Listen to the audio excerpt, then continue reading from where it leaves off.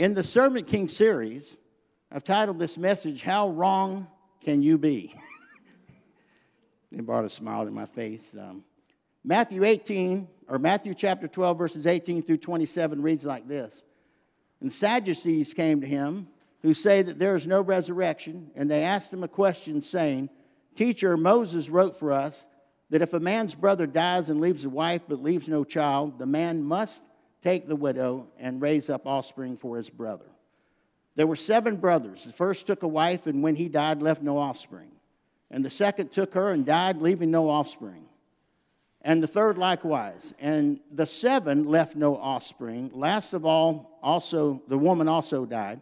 In the resurrection, when they rise again, whose wife will she be? For the 7 had her as wife. Jesus said to them, Is this not the reason you are wrong? I love that. There's a lot of depth in what Jesus just said.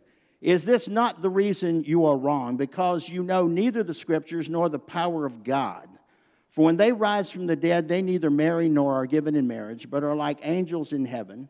And as for the dead being raised, have you not read in the book of Moses, in the passage about the bush, how God spoke to him, saying, I am the God of Abraham, and the God of Isaac, and the God of Jacob. He is not the God of the dead, but of the living. Can you say hallelujah? He is not the God of the dead, but of the living. You are quite wrong. It amazes me because first they were just wrong, now they're quite wrong. Evidently, there are degrees of being wrong. And that's where the title came to me. How wrong can you be? Well, evidently, you can be pretty wrong, and we're going to examine that. Now, I've got to take a moment here to mention something to you. I as a young man, I studied for ordination, and I had an exam that I had to take, and I had to pass this exam before they'd lay hands on me and ordain me. And I forget how many questions were on the test, but I was determined to ace that test, and I was going to be proud, and God was not going to let me be proud. I missed one question on this test, and it was true or false. Jesus knows everything. Jesus knows everything. I said, well, that's true. Jesus knows everything. Got it wrong. Somebody help me. What does Jesus not know? Somebody tell me. He doesn't know when the end is going to be. He said that's for Father to know. Now, and I said to the guy standing in front of me, I'm going to protest this one. He said, well, you could if you were wrong, right. You can't protest it. You're wrong, right? I said, Jesus, how could Jesus not know that? Because he's part of the Trinity, right? How could he not know this, Well, he said these key words to me that I'll never forget as long as I live. And I said, where did you get that? He said, out of a version of the Bible. Jesus said, it's given to the Father to know that. And those are powerful words. It's given to the Father to know that. Who gave it to him? Who gave it to Father? Do you understand what a powerful statement that is about the omniscience of Christ? Was he gave that honor to Father. He doesn't know. He doesn't want to know. He lets Father have it. It's the uniqueness between Father and Son. It's something that God knows that Jesus doesn't know. And it teaches me something. Have you ever met somebody that's arrogant, and it's like when God was giving out humility and humbleness, they didn't get their share? Jesus got his share. It made me feel like even closer to Jesus to know that he would give up something like that willingly to Father. They had to be in agreement. Father and Son had to be in agreement. And Son, Jesus, doesn't touch it. It's for Father. It's given to the Father to know. That's what you need to know. Everything else Jesus knows. Everything else the Servant King knows. And that's important when you study the series on the Servant King. And I wanted to touch on that because how do you do a sermon on this subject and not talk about the omniscience of Christ, everything that he knows? It's like you can't win a chess game with Jesus. Can you say amen? And I used to say this, even if Jesus could be wrong, who would grade his paper? There's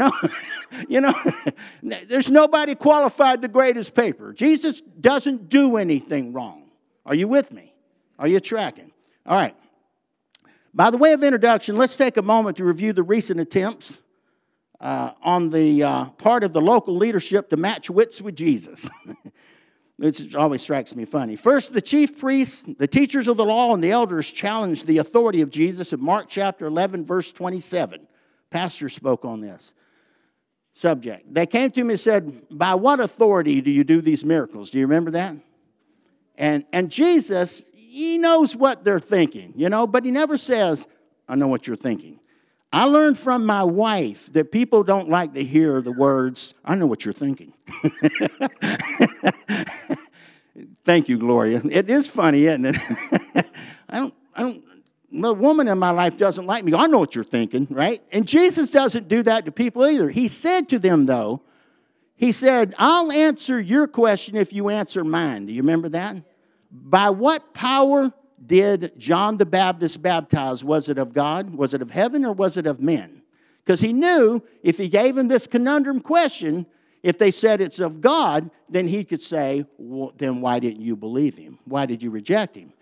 And if they said it's of man, it's not of God, then they were afraid the people there would kill him because they believed in John. They believed that they'd have an uprising on their hands, so they didn't answer the question, therefore Jesus didn't need to answer their question.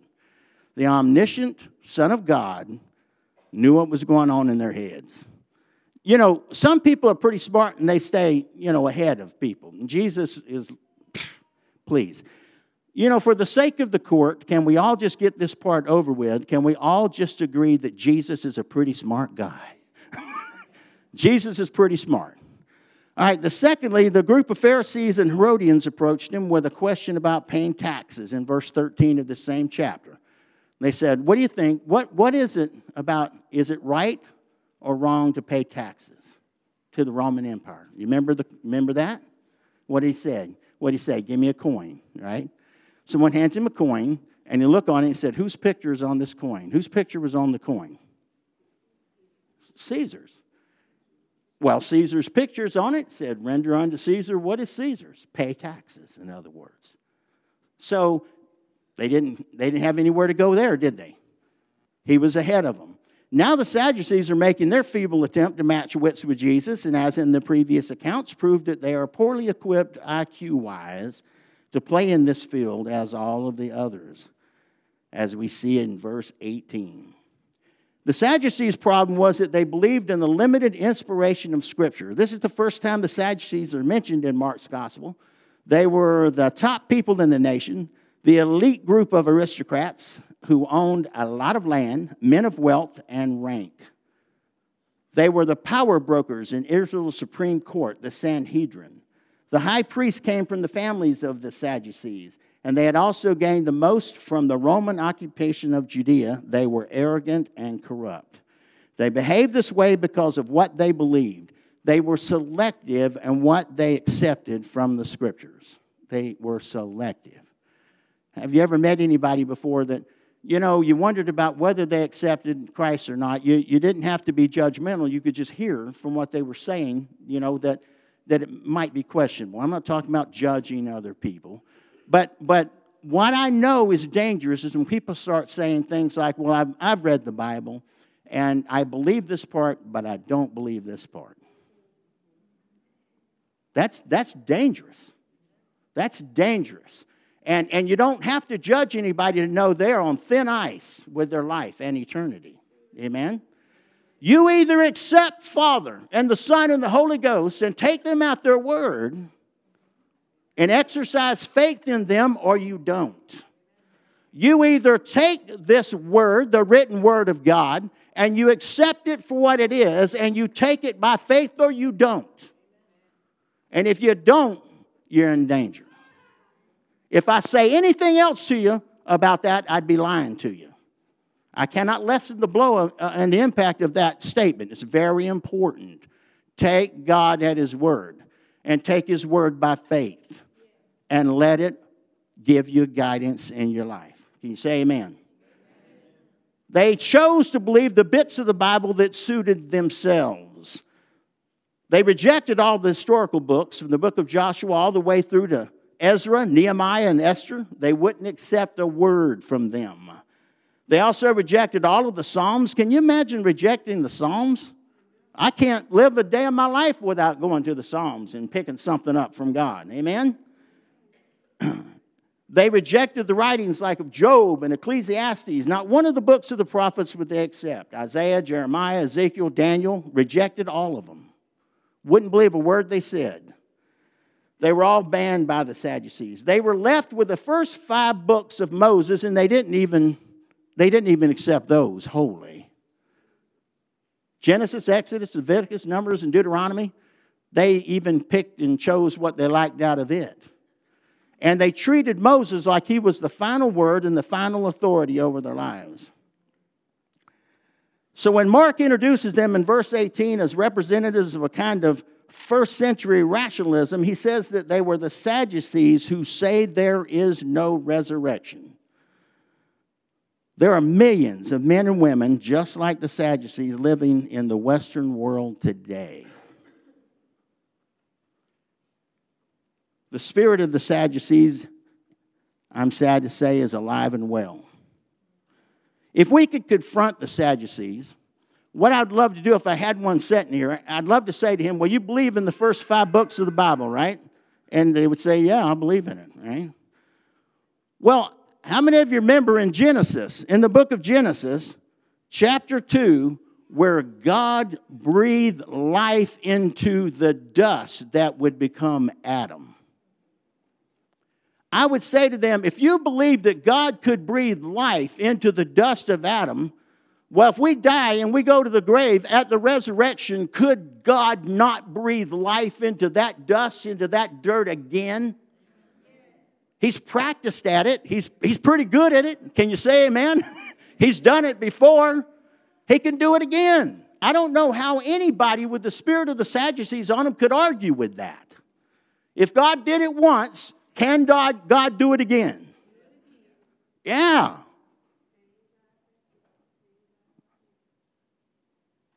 There's a book found in the Apocrypha called The Wisdom of Solomon, but it wasn't written by Solomon. There's a reason why it's not included in the Bible.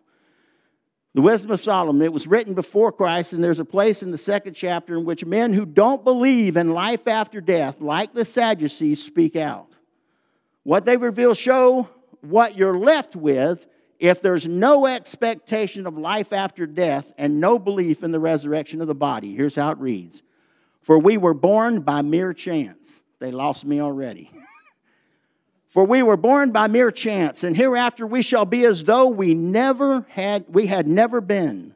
For the breath in our nostrils is smoke, and reason is a spark kindled by the beating of our hearts. When it is extinguished, the body will return to ashes, and the spirit will dissolve like empty air. Our name will be forgotten in time, and no one will remember our works. Our life will pass away like the traces of a cloud and be scattered like mist that is chased by the rays of the sun and overcome by its heat. For our allotted time is the passing of a shadow, and there is no return from our death, because it is sealed up and no one turns back. Wisdom of Solomon. Someone had the gall to call this book The Wisdom of Solomon, chapter 2, verses 2 through 5. No wonder it didn't make it into the Bible. It wasn't inspired by God. It was not inspired by Father. Don't you hear the bleak pessimism of our very own generation outside of Christ? On they are going to nothingness. That is why, or that is what they think will be their inescapable end, born by mere chance. So grab what you can while you're still breathing. You're on your own. You're your own God and your own Savior. Get it while you can, because you can't take it with you. Life has no meaning, so don't ask why you're alive. No one knows. Live for the day. Trust in yourself. There's nothing else. There's no return from our death. That's what they said. But Jesus Christ did return from the grave. Amen? Isn't that something? I used to carry a list around with me of things that I believed, Gloria, I was going to ask God when I got to heaven, this list, and whip it out. Okay, God. I no longer know where the list is. The list doesn't matter. Got rid of the list. I realize that when I stand before God in heaven, that list will mean nothing. So, earlier in life, I decided not to embarrass myself by whipping that out in front of God. One psalmist said, I shall not die, but live and tell of Jehovah's power to save. Another psalmist said that God would not allow his own Holy One, the Christ, to see corruption in the grave. Job said, I know that my Redeemer liveth, and that he shall stand at the latter day upon the earth. And though after my skin worms destroy this body, yet in my flesh shall I see God. That's Job chapter 19, verses 25 and 26. God raised our Redeemer from death. He was declared to be the Son of God with power by his resurrection. It is this Savior who says, because I live, you shall live also. I am the resurrection and the life. So there were the Sadducees who came up to Jesus in the temple precincts. Going to try to throw a conundrum question at him. Going to trip Jesus up. Here's a warning that I got from reading about the Sadducees. Cynical beliefs lead to mocking questions. Watch this with me again. The Sadducees came with a question. Teacher, they said, Moses wrote for us that if a man's brother dies and leaves a wife but no children, the man must marry the widow and have children for his brother. Now there were 7 brothers. The first one married and died without leaving any children. The second one married the widow, but he also died, leaving no child. It was the same with the third. In fact, none of the 7 left any children. Last of all, the woman died too. At the resurrection, whose wife shall she be, since the 7 were married to her? Verses 19 through 23. You know, I've told you this before, and it's the gospel truth. I'm just a simple man from the South. Jesus is smart. Me, not so much. I'm just being, honest with you. I look at this story and I think, 7 brothers. Around 3 or 4, I began to think maybe marrying this woman's not such a great idea after all. It's kind of like when Samson got a hold of that jawbone of a donkey and killed 3,000 Philistines. What was wrong with these guys? After like 999 died, and you're climbing over dead corpses to get at this guy, and he's knocking heads right and left with the jawbone of a donkey. I want to be the guy that goes back to the king and gives him the bad news. I want to be that guy that reports, man, that's bad man. That's a bad man. He took up the jawbone of a donkey, and when he killed about 999 of us, I'm not going to be number 2,999. I'm at least that smart, right? Well, I'm not going to be brother number 7. Do you see the ridiculousness of the story they came up with? It's just ridiculous, right? Watch this with me. In Deuteronomy 25, verses 5 to 10, Moses said that if a husband died, leaving no heirs, one of the surviving brothers should take his widow and marry her, and so provide the dead brother with an heir. So the brother's name and honor and inheritance would be kept in the family, and the first child of that union would be counted as the dead man's child. Simple. Didn't mention brother number 3. Didn't mention brother number 4. Didn't mention brother number 5. It's just like a bunch of Sadducees with the spirit of the Sadducees on them to come up with such a dumb challenge for Jesus. Does that make sense? And Brother Dennis, he called somebody dumb. You go away from here, you'll think, oh, what a powerful message, right? Here in this contrived story of the Sadducees, a woman had no children from all 7 brothers whom she married and who all died one by one. Then she herself died. And the question they asked Jesus was, whose wife would she be in the resurrection, for she had been married to all 7 brothers? The Sadducees told this conundrum story in order to ridicule the whole concept of the resurrection. Don't lose sight of that with me. I may not be very good at conveying this message to you today, but it's all about the resurrection being under attack. The truth of the resurrection is under attack. And it wasn't only under attack then, it's under attack now.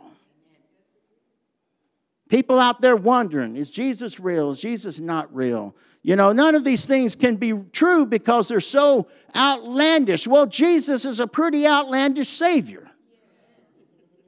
making some pretty outlandish claims, but I believe them all. Because it is settled in my heart and mind once and for all, my peace is never up for grabs. It's never up for grabs. I don't put my peace of mind up for grabs. Does that make sense to you? That's because it's settled in my heart and mind. Jesus is real. Jesus tells the truth. His claims are accurate. Amen? So I don't argue. I don't argue. They thought that just a bit of crude wit in their common sense would reduce the belief in the resurrection to an absurdity. How wrong they were. How many of you know that the thing that I said earlier about Jesus being pretty smart is true? Jesus is pretty smart. I wrote a note here. In our Lord lie all the treasures of wisdom and knowledge. Listen to his answer. Jesus replied, are you not in error because you do not know the Scriptures or the power of God? When the dead rise, they will neither marry nor be given in marriage. They will be like the angels in heaven.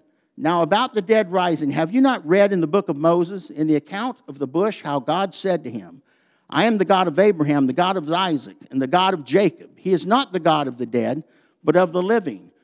Now, I love this. First of all, they were just wrong. But he finished off with, in this version, you are badly mistaken. So that's why I said there must be degrees of being wrong, because first they were just wrong. Now they're really, really wrong. It's progressed. That's bad. You're wrong, but now you're really, really wrong. I don't know. I just love the humor that I see in the Bible. Christ didn't get mad, but he answered their questions seriously. So now we're at the first point of our message. Bring it up, Nathan. The servant king said the Sadducees were wrong because they didn't know the Scriptures. The Lord Christ didn't reply that all men look at truth in different ways so that every opinion is relative. I'm going to tell you right now, listen, people get, in the day and age in which we live, people get mad if you say anything about their opinion. But I stand up here before you today telling you that not every opinion counts. I'm just telling you the truth. There are a lot of opinions out there about Jesus, but with me, they don't matter. If they're not scriptural, I don't give a flying flip. I don't care. I don't care. It's hard for me not to cry about what I'm about to tell you because it is so humbling to me. It buries me sometimes, but in a good way. I thank God that he gave me a Christian wife, and she's a believer. I thank God that my oldest son married a Christian girl, and they have 3 children. All of them are serving God. I thank God that my daughter married a Christian man. They have 2 daughters, and all of them are serving God. My grandchildren are being raised in such a way that they almost set a place at the table for Jesus because the kids think he lives in the house. My youngest son is sitting over there. He's called this church home from the day it was conceived and serves God. What have I got to worry about? All those people that I love and care about, they're not debating about whether Jesus is real. It's settled in their hearts and minds. It's not, it's not a struggle for them. They're not fighting within themselves about it. I got a nephew sitting back there that loves God. I mean, I look at my family and how could I be any richer? How could I be any more wealthy? How could I be any more taken care of than I am to know that my children and my family, my grandchildren, all believe in the resurrection? They know that everything that is in this world doesn't matter. It doesn't matter. It just doesn't matter because God's got a plan. Can you say amen? The Lord Christ didn't reply that all men look at truth in different ways so that every opinion is relative. Listen to this. I wrote these things down. I can't even believe this. It's amazing to me. There is truth and there is error in the servant king's thinking. We must cleave to the one and resist the other. Jesus didn't say that no one knows what happens after death or whether there'll be a resurrection or not. He didn't suggest that the Sadducees' guessing was just as good as his own beliefs. When the Sadducees spoke, listen to this. When they spoke, did the winds and waves obey them? No. The winds and waves obeyed Jesus, not the Sadducees. Can you say amen? The Sadducees couldn't cure the common cold, let alone raise the dead. You are in error, said Jesus. You are wrong. And at the end he said, you're very wrong. Lord. The word means that they had wandered off track. They were wrong. And not in some fringe beliefs, but at the very core of their system. They were seriously at error at the very heart and center of their lives. None of us knows everything. So how does God help us? How many of you want to be helped by God? You know, it was okay for Jesus to say to that centurion, have faith. Just trust. Just trust. And he said, I believe. But what did he say after that? Because his daughter's life was at stake. You remember? She's back home dying. And Jesus told him to calm down. Have faith. He said, I believe. He said, only believe. And the man said, I believe. And what did he say next? Help thou mine unbelief. In other words, if there's a shred of doubt in me, help me. My daughter's life is at stake. Right? That's right. Help us, Lord. Jesus has given us the scriptures to teach us, correct us, rebuke us, and to point out to us what's true. So listen to this. Listen, why do we believe in the resurrection? Because on the third day, Jesus rose from the dead according to the scriptures. And I've wrote note after note after note here. Listen to this. By those words, we don't mean that the soul of the Lord Jesus Christ survived. Not that we're referring to the survival of them or the memory, nor do we mean the survival of his teaching, nor are we thinking of the survival of his influence, nor are we saying that these ideas survive. The scriptures are speaking in the most literal terms of a phenomenal occurrence, that is, of a physical event. They're not talking about the soul of Jesus, nor his ideals, nor the religion proclaimed by his followers. They're speaking of the body, the physical body of Christ. He came back to life. He died and he lived again. Can you say amen? Something happened to that body, which means it was reanimated. It was brought to life again so that it still exists. It still functions. This whole concept of Christ's resurrection must be lifted out of the realm of ideas and doctrines. It must be firmly rooted where it belongs in the world of physical reality, where our bodies grow old and weak and then they die. Now, there's a reason for me saying that. You got to follow with me. Wasn't it Mark who wrote in this gospel? Wasn't it Mark who wrote this gospel that probably was there when Jesus died? He was nearby when Jesus was raised from the dead. He was with the group of people that were seen which saw Jesus for many days after he died and was put in a tomb and a stone was rolled in front of it. About 500 people saw him over a period of about 6 weeks. And the last person that I believe saw Jesus was Paul. The last one to see him. He had already ascended, but he reappeared again to Paul on the road to Emmaus. It's important for you to focus on the fact that Jesus was risen from the dead because he's going to do the same thing to us. Every one of us.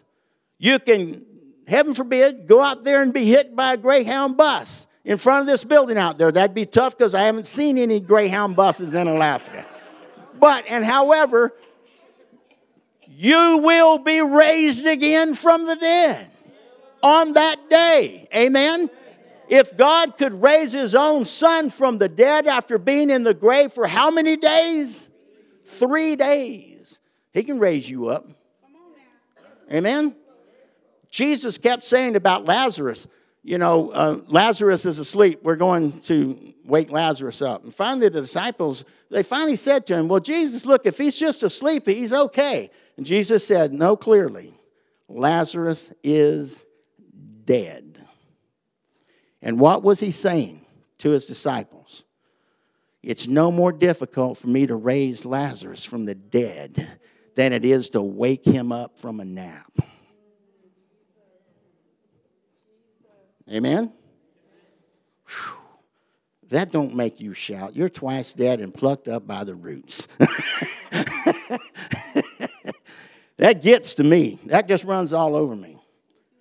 Listen, now I've got to read some scripture to you. You got to hear this. How many of you believe that the scripture is powerful? It's a better preacher than me. Amen? Better preacher than me. The scriptures tell us, for example, in 1 Corinthians chapter 15, and we can read these words beginning at verse 35, but someone may ask, how are the dead raised? With what kind of body will they come? How foolish. What you sow does not come to life unless it dies. When you sow, you do not plant the body that will be, but just a seed, perhaps of wheat or of something else. But God gives it a body as he has determined, and to each kind of seed he gives his own body. He gives its own body. All flesh is not the same. Men have one kind of flesh, animals have another, birds another, fish another. There are also heavenly bodies, and there are earthly bodies.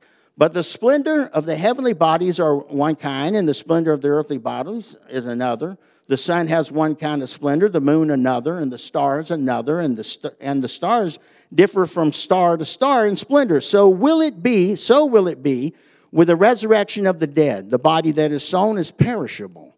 It is raised imperishable. It is sown in dishonor. It is raised in glory. It is sown in weakness. It is raised in power. It is sown a natural body. It is raised a spiritual body. If there is a natural body, there is also a spiritual body. So it is written, the first man, Adam, became a living being. The last Adam, a life-giving spirit. The spirit did not come first, but the natural, and after that, the spiritual. The first man was of the dust of the earth, the second man from heaven. As was the earthly man, so are those who are in the earth. And as is the man from heaven, so also are those who are of heaven. And just as we have just as we have been born the likeness of earthly man, so shall we bear the likenesses of man from heaven. I declare to you, brothers, that flesh and blood cannot inherit the kingdom of heaven, nor does the perishable inherit the imperishable. Listen, I tell you a mystery. We will not all sleep, but we will all be changed in a flash, in the twinkling of an eye, at the last trumpet. That's that day God knows about. Amen? For the trumpet will sound, and the dead will be raised imperishable, and we will be changed. For the perishable must clothe itself with the imperishable, and the mortal with immortality. When the perishable has been clothed with the imperishable and the mortal with immortality, then the saying that is written will come true. Death has been swallowed up in victory. Where, O death, is your victory? Where, O death, is your sting? The sting of death is sin, and the power of sin is the law. But thanks be to God, he gives us the victory through our Lord Jesus Christ. Therefore, my dear brothers, stand firm. Let nothing move you. Always give yourselves fully to the work of the Lord, because you know that your labor in the Lord is not in vain. 1 Corinthians chapter 15, verses 35 through 58. You must know the teaching of the Scriptures concerning the resurrection of the dead. Otherwise, you will go astray like the Sadducees. They didn't believe in the resurrection. It was the big key to their problems. Second point, the servant king said the Sadducees were wrong because they didn't know the power of God. You know, ever since I was young, because I'm not young anymore, I've had a lot of, time to think about this. If I get invited to preach, I think a lot and pray a lot about, Father, what will you do in the service? I can put a lot of words together. I can keep you for a long time. My kids used to tell me, they'd scold me up. Daddy, you say in closing, and then you don't close. And they were right. don't do that much anymore. But listen to this carefully. On the day of Pentecost, Jesus had not been dead, risen, and ascended for very long. When on the day of Pentecost, at Passover, hundreds of thousands of people were in the city, came to celebrate the Passover. And on the day of Pentecost, Peter stood up and preached words, short sermon. But what he talked about was the man they had just been responsible for murdering on the cross. They were just words. You know what he preached about? If you needed to encapsulate the sermon of the day, was Peter preached about the resurrection.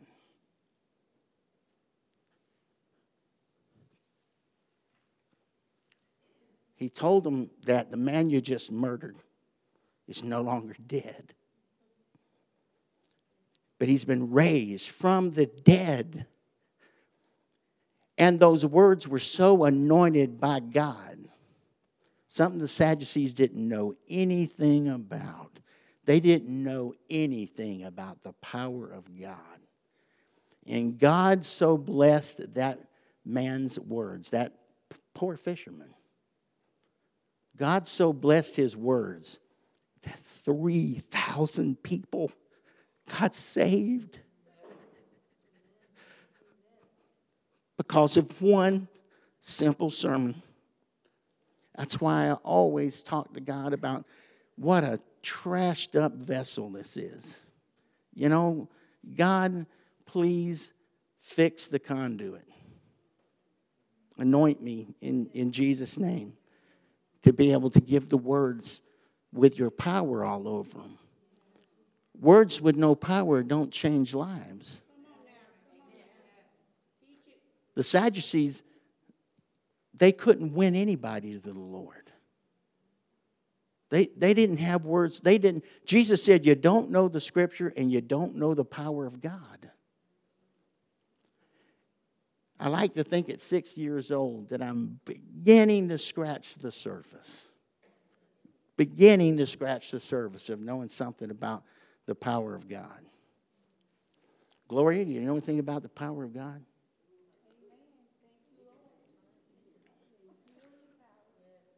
Peter preached to them the resurrection in those words, and then what happened to 3,000 of the men listening to him? The power of God cut through to their hearts, and he changed them.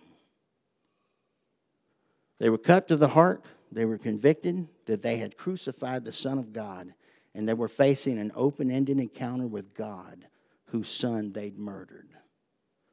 His blood was on their hands, and only God could save them. Here were men who had come under the truth, but more than that, under the energy of God. Oh, it's powerful. Which divine power was convicting them, illuminating their minds, giving them repentance, and giving them faith to believe it was indeed true when Peter told them that if they repented and were baptized in the name of Jesus Christ for the forgiveness of their sins, they would receive the gift of the Holy Spirit. They did repent, and they did receive the gift of the Spirit of God. Whew. You know, there's not a demon in existence that doesn't know and believe that God raised Jesus up out of that tomb.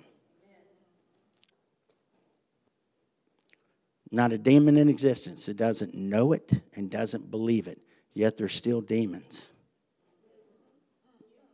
And they're still going to get their reward in hell because they will not do what Jesus said. Believe in your heart and confess with your mouth. What words? Confess with your mouth that Jesus Christ is Lord, and they will not do it. They can't get saved. You know, the angels in heaven above, it says that they can't comprehend salvation. They can't comprehend salvation. They can't understand it. And yet the Bible says, what happens when someone gets saved? The angels in heaven rejoice. And I used to wonder, why? They don't know what it is to be saved, but they know the joy that it brings the Father. They rejoice because they know the joy that it brings Father when someone decides, I believe. I'll take God at His word. I'll take Jesus at His word.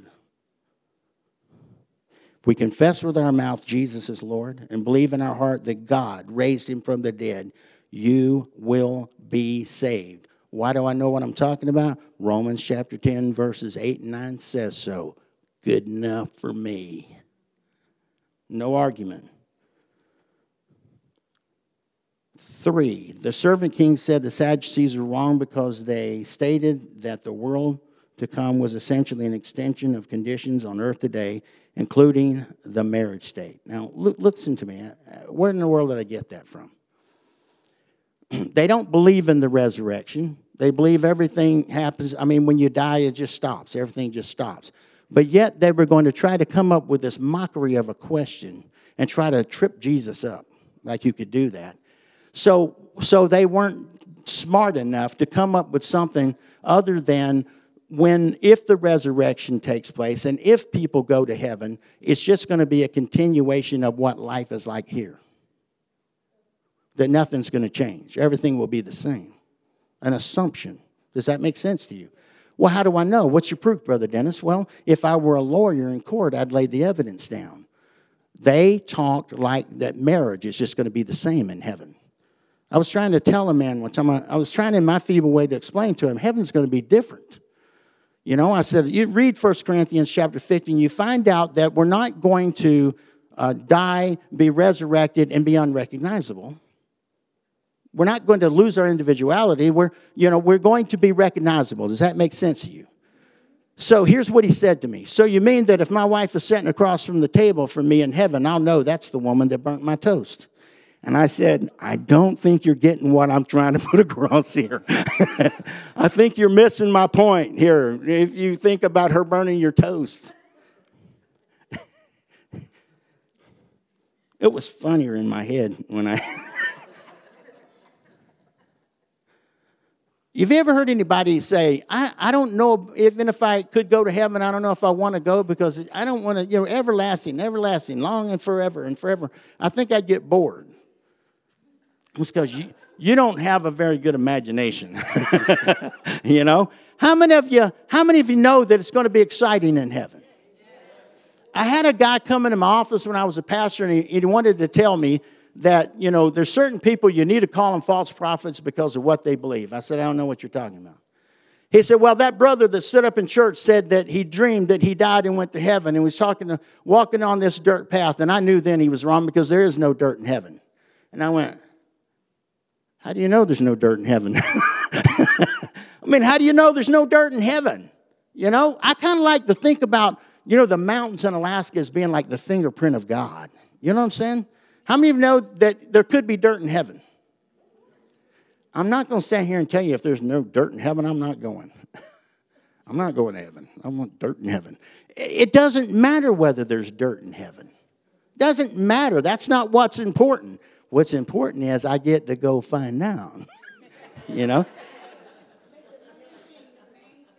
Kind of like the two guys that love baseball so much. They said, I don't know if I want to go to heaven if there's no baseball in heaven. And they made a deal with each other. If the one of us that dies first has got to come back somehow and get the message of the other whether there's baseball in heaven. So one of them died.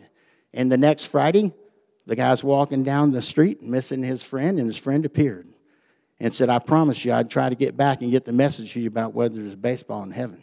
Said, I have good news and I have bad news. Good news is there's baseball in heaven. The bad news is you're pitching next Friday. I don't care whether there's baseball in heaven or not. I want to go find out. Amen? I asked a bunch of little boys in a Sunday school class one day, I said, how many of you want to go to heaven? And all of them raised their hands except one. He's sitting there with his eyes all big and round. I said, what's wrong, son? Don't you want to go to heaven? He said, Pastor, Mama said I have to come home from Sunday school. Right after Sunday school, I have to come home. I said, well, I'm not getting a bus load ready to go, But there are a lot of people like that child. They're afraid. They're afraid. They're afraid of the unknown. Amen? Here's what I believe. Now, how many of you know you can eat the meat and spit out the bones? I warned you. This is what I believe. This is what I believe. All right? This is just in my heart. I believe we will love one another much more in heaven than we do on this earth. We will be more capable of loving than we ever were here. I love Ruthie, and I don't think she's ever burnt my toast. I don't care. I just get another piece. I'm going to know her, and she's going to know me. That's all I need to know. All right? All right, fourth point. The servant king said the Sadducees were wrong because they ignored the implications of the way God refers to himself. Oh, please forgive me. I'm running over here a little bit. But we're going to finish up. We're going to wrap this up. Now, the servant king said the Sadducees were wrong because they ignored the implications of the way God refers to himself. Watch this. If I said to you today, my God is the God of Superman, my God is the God of Batman, and my God is the God of Spider-Man, would that inspire you to get any closer to God? No. I may be a big fan of the genre, but you're not going to find anything in the Bible where God's the God of Batman, God's the God of Superman, and God is the God of Spider-Man.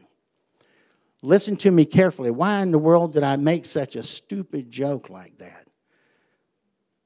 Because God is the God of the living and not the unreal. God is the God of Abraham and of Isaac and of Jacob, not Batman, Superman, and Spider-Man. He is the God of the real, not the unreal. Amen? See, that's important to know because that's what he finished out the passage of Scripture with. God revealed himself to Moses at the bush, and then centuries after Moses' death, he brought Moses from heaven to speak to his son on the Mount of Transfiguration. Meant he still had a body. Many years after he died. God's the God of the living. God acknowledges himself to be the God of Abraham, Isaac, and Jacob. At this moment, it is the God Almighty who says, I am still the God of Abraham, still the God of Isaac, and still the God of Jacob, and will be forever. They live with God and in God, and God is in them. When God called Abraham into a new relationship with himself, God called a whole person. You copying what I'm putting out there? God justified Abraham freely when he trusted in the Lord. That new relationship of justifier and justified began and exists forever. God said to Abraham, and I'm going to paraphrase, and no one can argue with me on this truth, I will never stop being your God, Abraham. I will never stop being your God. So then Abraham can't just one day not exist anymore. He didn't make covenants with Abraham, Isaac, and Jacob and say, till death do us part. Until you stop breathing. Then the covenant's over. The covenant was forever. Amen? This is what these men themselves were taught by God. This was their hope as death drew near. Hebrews 11:10 tells us that Abraham was looking forward to the city with foundations whose architect and builder is God. The writer goes on to say, all these people are still living by faith when they died. They did not receive the things promised. They only saw them and welcomed them from a distance. And they admitted that they were aliens and strangers on this earth. Hebrews 11 through 13. He even adds this. Instead, they were longing for a better country, a heavenly one. Hebrews 11:16. Please grasp this. that the living God, to the living God, listen to this. I'm closing, Nathan, I promise you. I'm closing right now. Please grasp this, that to the living God, Lord, help this sink in. To the living God, the grave, the state of death, is not a natural state. Death is an enemy. God breathed life into man's dust. God formed us in the womb. It is He that has made us and not we ourselves. What God has made, He will certainly remake. To deny the resurrection is to deny God, His word and His power, His binding love for His people, and His very character. Believing in the resurrection is not just the best hope for the world. It is what gives this world its full value. It's not gaining things. It's not he who dies with the most toys wins. I got to read that again. Believing in the resurrection is not just the best hope for the world. It is what gives this world its full value. God is not the God of the dead, but of the living. Verse 27. So you see, the last words to these Sadducees is, you are badly mistaken. You're badly mistaken.